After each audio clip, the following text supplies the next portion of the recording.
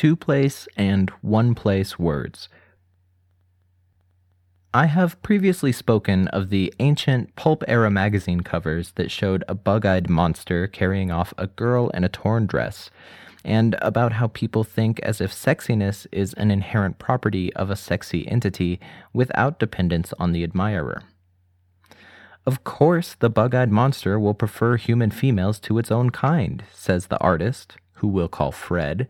It can see that human females have soft, pleasant skin instead of slimy scales. It may be an alien, but it's not stupid. Why are you expecting it to make such a basic mistake about sexiness? What is Fred's error?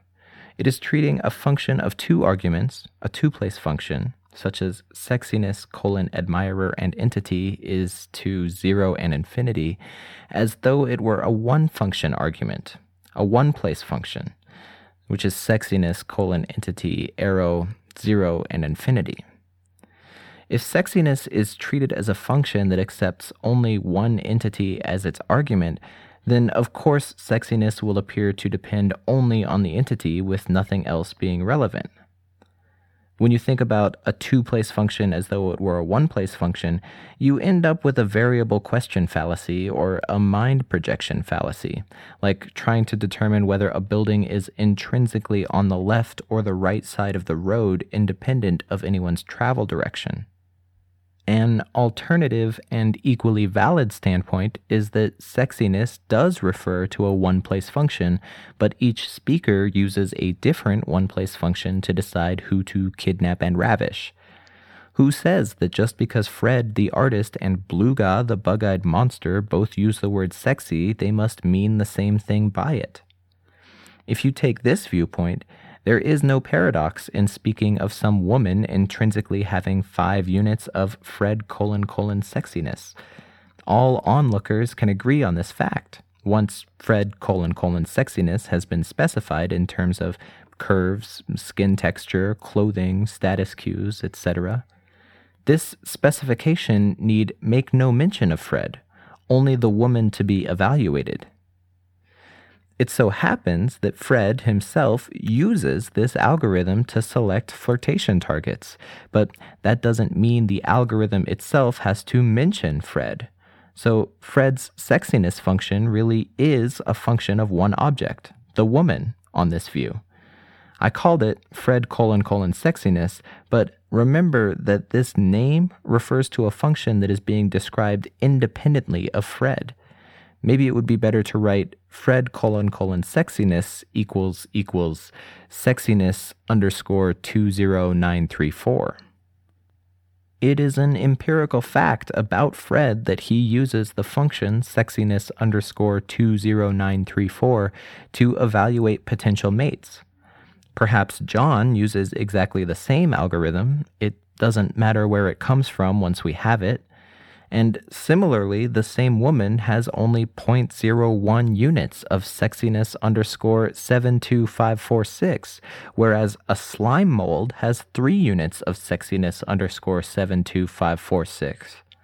It happens to be an empirical fact that Bluga uses sexiness _ 72546 to decide who to kidnap. That is, Bluga : sexiness names the fixed Bluga independent mathematical object that is the function sexiness _ 72546. Once we say that the woman has 0.01 units of sexiness _ 72546 and 5 units of sexiness _ 20934, all observers can agree on this without paradox. And the two-place and one-place views can be unified using the concept of currying, named after the mathematician Haskell Curry. Currying is a technique allowed in certain programming language where, e.g., instead of writing x equals plus the function of 2 and 3, x equals 5, you can also write y equals plus the function of 2. Y is now a curried form of the function plus, which has eaten a 2. X equals y of 3. X equals 5. Z equals y of 7. Z equals 9. So Plus is a two-place function, but currying plus, letting it eat only one of its two required arguments, turns it into a one-place function that adds 2 to any input. Similarly, you could start with a 7-place function, feed it 4 arguments, and the result would be a 3-place function, etc. A true purist would insist that all functions should be viewed by definition as taking exactly one argument. On this view, plus accepts one numeric input and outputs a new function, and this new function has one numeric input and finally outputs a number. On this view, when we write plus of 2 and 3, we are really computing plus of 2 to get a function that adds 2 to any input and then applying the result to 3. A programmer would write this as plus colon int arrow of int arrow int. This says that plus takes an int as an argument and returns a function type of int arrow int. Translating the metaphor back into the human use of words, we could imagine that sexiness starts by eating an admirer and spits out the fixed mathematical object that describes how the admirer currently evaluates pulchritude. It is an empirical fact about the admirer that their intuitions of desirability are computed in a way that is isomorphic to this mathematical function. Then, the mathematical object, spit out by currying sexiness of admirer, can be applied to the woman. If the admirer was originally Fred, sexiness of Fred will first return sexiness underscore 20934. We can then say it is an empirical fact about the woman, independently of Fred, that sexiness underscore 20934 of woman equals 5. In Hilary Putnam's twin Earth thought experiment, there was a tremendous philosophical brouhaha over whether it makes sense to postulate a twin Earth which is just like our own, except that instead of water being H2O, water is a different transparent flowing substance, XYZ. And furthermore, set the time of the thought experiment a few centuries ago, so in neither our Earth nor the twin Earth does anyone know how to test the alternative hypothesis of H2O versus XYZ. Does the word water mean the same thing in that world as in this one? Some said yes, because when an Earth person and a twin Earth person utter the word water, they have the same sensory test in mind. And some said no, because water in our Earth means H2O and water in the twin Earth means XYZ. If you think of water as a concept that begins by eating a world to find out the empirical true nature of that transparent flowing stuff and returns a new fixed concept, water underscore 42 or H2O, then this world-eating concept is the same in our Earth and the twin Earth. It just returns different answers in different places. If you think of water as meaning H2O, then the concept does nothing different when we transport it between worlds, and the twin Earth contains no H2O. And of course, there is no point in arguing over what the sound of the syllables wa-ter really means. So, should you pick one definition and use it consistently? But it's not that easy to save yourself from confusion. You have to train yourself to be deliberately aware of the distinction between the curried and uncurried forms of concepts.